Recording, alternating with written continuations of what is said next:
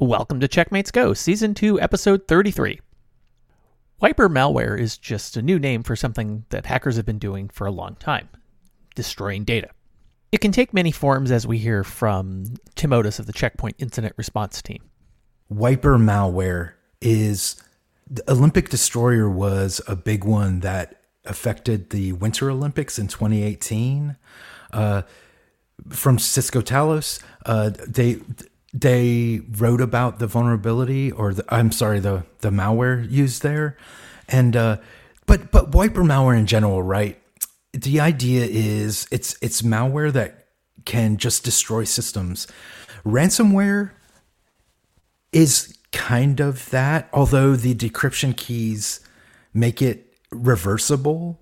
However, things like WannaCry, the wormed one that didn't really have a decryption key, was essentially a worming wiper veiled in ransomware, but wiper malware intent is destroy data on the disk, maybe whack the MBR if possible of the box, make it so the thing can't boot or run, and in a kind of organized way or like a malware distribution way through channels. Given most vulnerabilities, or I'd say most attacks are about money, right? Because ultimately money is much more valuable than destruction. And now again, depends, but if they can't get money, then they often go for destruction. So I would imagine that there would be, if you look at the technology behind them, they're probably very similar, right? Because if you encrypt the data and throw away the key, right, how is that technically different than me just zeroing out the drive, which is of course something that you can do that would be a fairly simple wiper malware. But what's the technical difference between them? Is that you give them false hope that maybe that they can decrypt their data, whereas if you wipe the if you just go and and zero out the data, then then it becomes a lot more difficult to get the data back because, good luck. Yeah, I guess there was, like with WannaCry, this false hope floating around where folks that did get infected were like, oh, it's ransomware, maybe we can find the key. But at the end of the day, there wasn't a key, so their hopes were squashed. And you're right, like if you're just going there with like equivalent of DBAN or zeroing the drive, I guess the victim knows what they're in for, at the onset, versus this false hope of maybe I can find a key somewhere out there and maybe I can decrypt the data.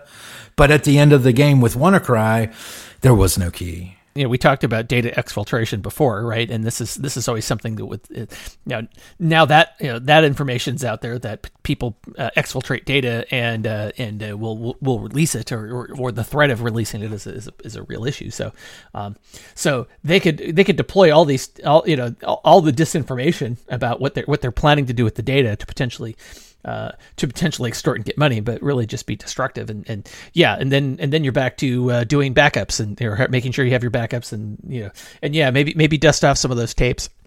Yeah, back to the tapes, man. Like, if a wiper malware figured out how to zero the data on your NAS, your online backups are also zeroed and worthless. Well, that's really what you got to worry with any of this stuff, right? So this is why we tell people, okay, make sure you have backups in more than one place, and one of them is offsite. It's a lot hard. It's a lot harder to wipe a tape that's sitting in a safe somewhere versus online, and that's something you always got to worry about. Having your backups online is convenient for you, but it's also convenient for the attacker. So having something offline, not in the not in the immediate path is a good idea. I know we say it all the time. It's important to do that. And yes, that seems to be your best defense. Although again, if somebody's intent on extorting and leaking data that has that they were able to get off your system, then that's you're gonna have a bad time if it depends on the data, I guess. But that's always a challenge. And the other thing that, we always worry about on the team regarding wiper stuff is a threat actor who's intent is not necessarily financial, but perhaps information gathering. Say maybe a government contractor that was compromised. What if, we always speculate that what if the threat actor got in, did their deed, they got what they wanted, and to cover tracks, just did a bunch of wiping.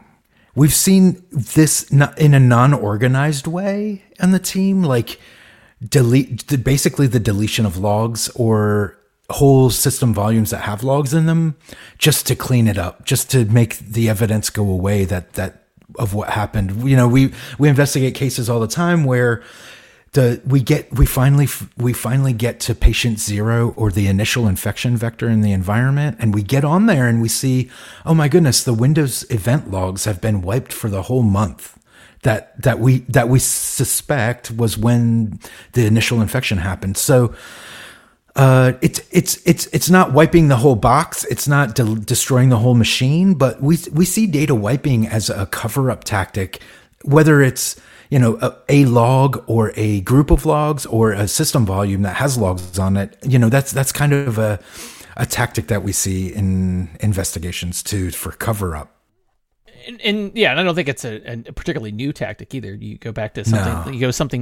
You go back to like the Cuckoo's Egg, which, by the way, a book I highly recommend reading if you haven't already. This is written by Clifford Stoll. He talks about he tracked down an accounting error in the in the system, and this is back in the 80s, I guess, and it turns into this this cyber espionage story that's actually really cool. It's totally worth reading if I had to pick a book that actually awoken my sort of my interest in what we call cybersecurity today, that would be one of the books. It's because he was just maintaining a system, right? He was a sysadmin and kind of and he saw this accounting error in the system, and lo and behold, it turned into this going into this sort of a crime thing that happened because somebody basically had come into one of the systems and misused it, and and it turned into a so it's a true story, and it's and this is something that definitely happened, and so this is,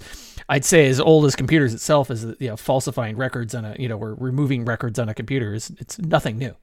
Absolutely, a very good story too. Yes. Thanks for listening to Checkmates Go. Subscribe in your favorite podcast app, give us a rating and review, and share with your colleagues on social media. Thanks for listening.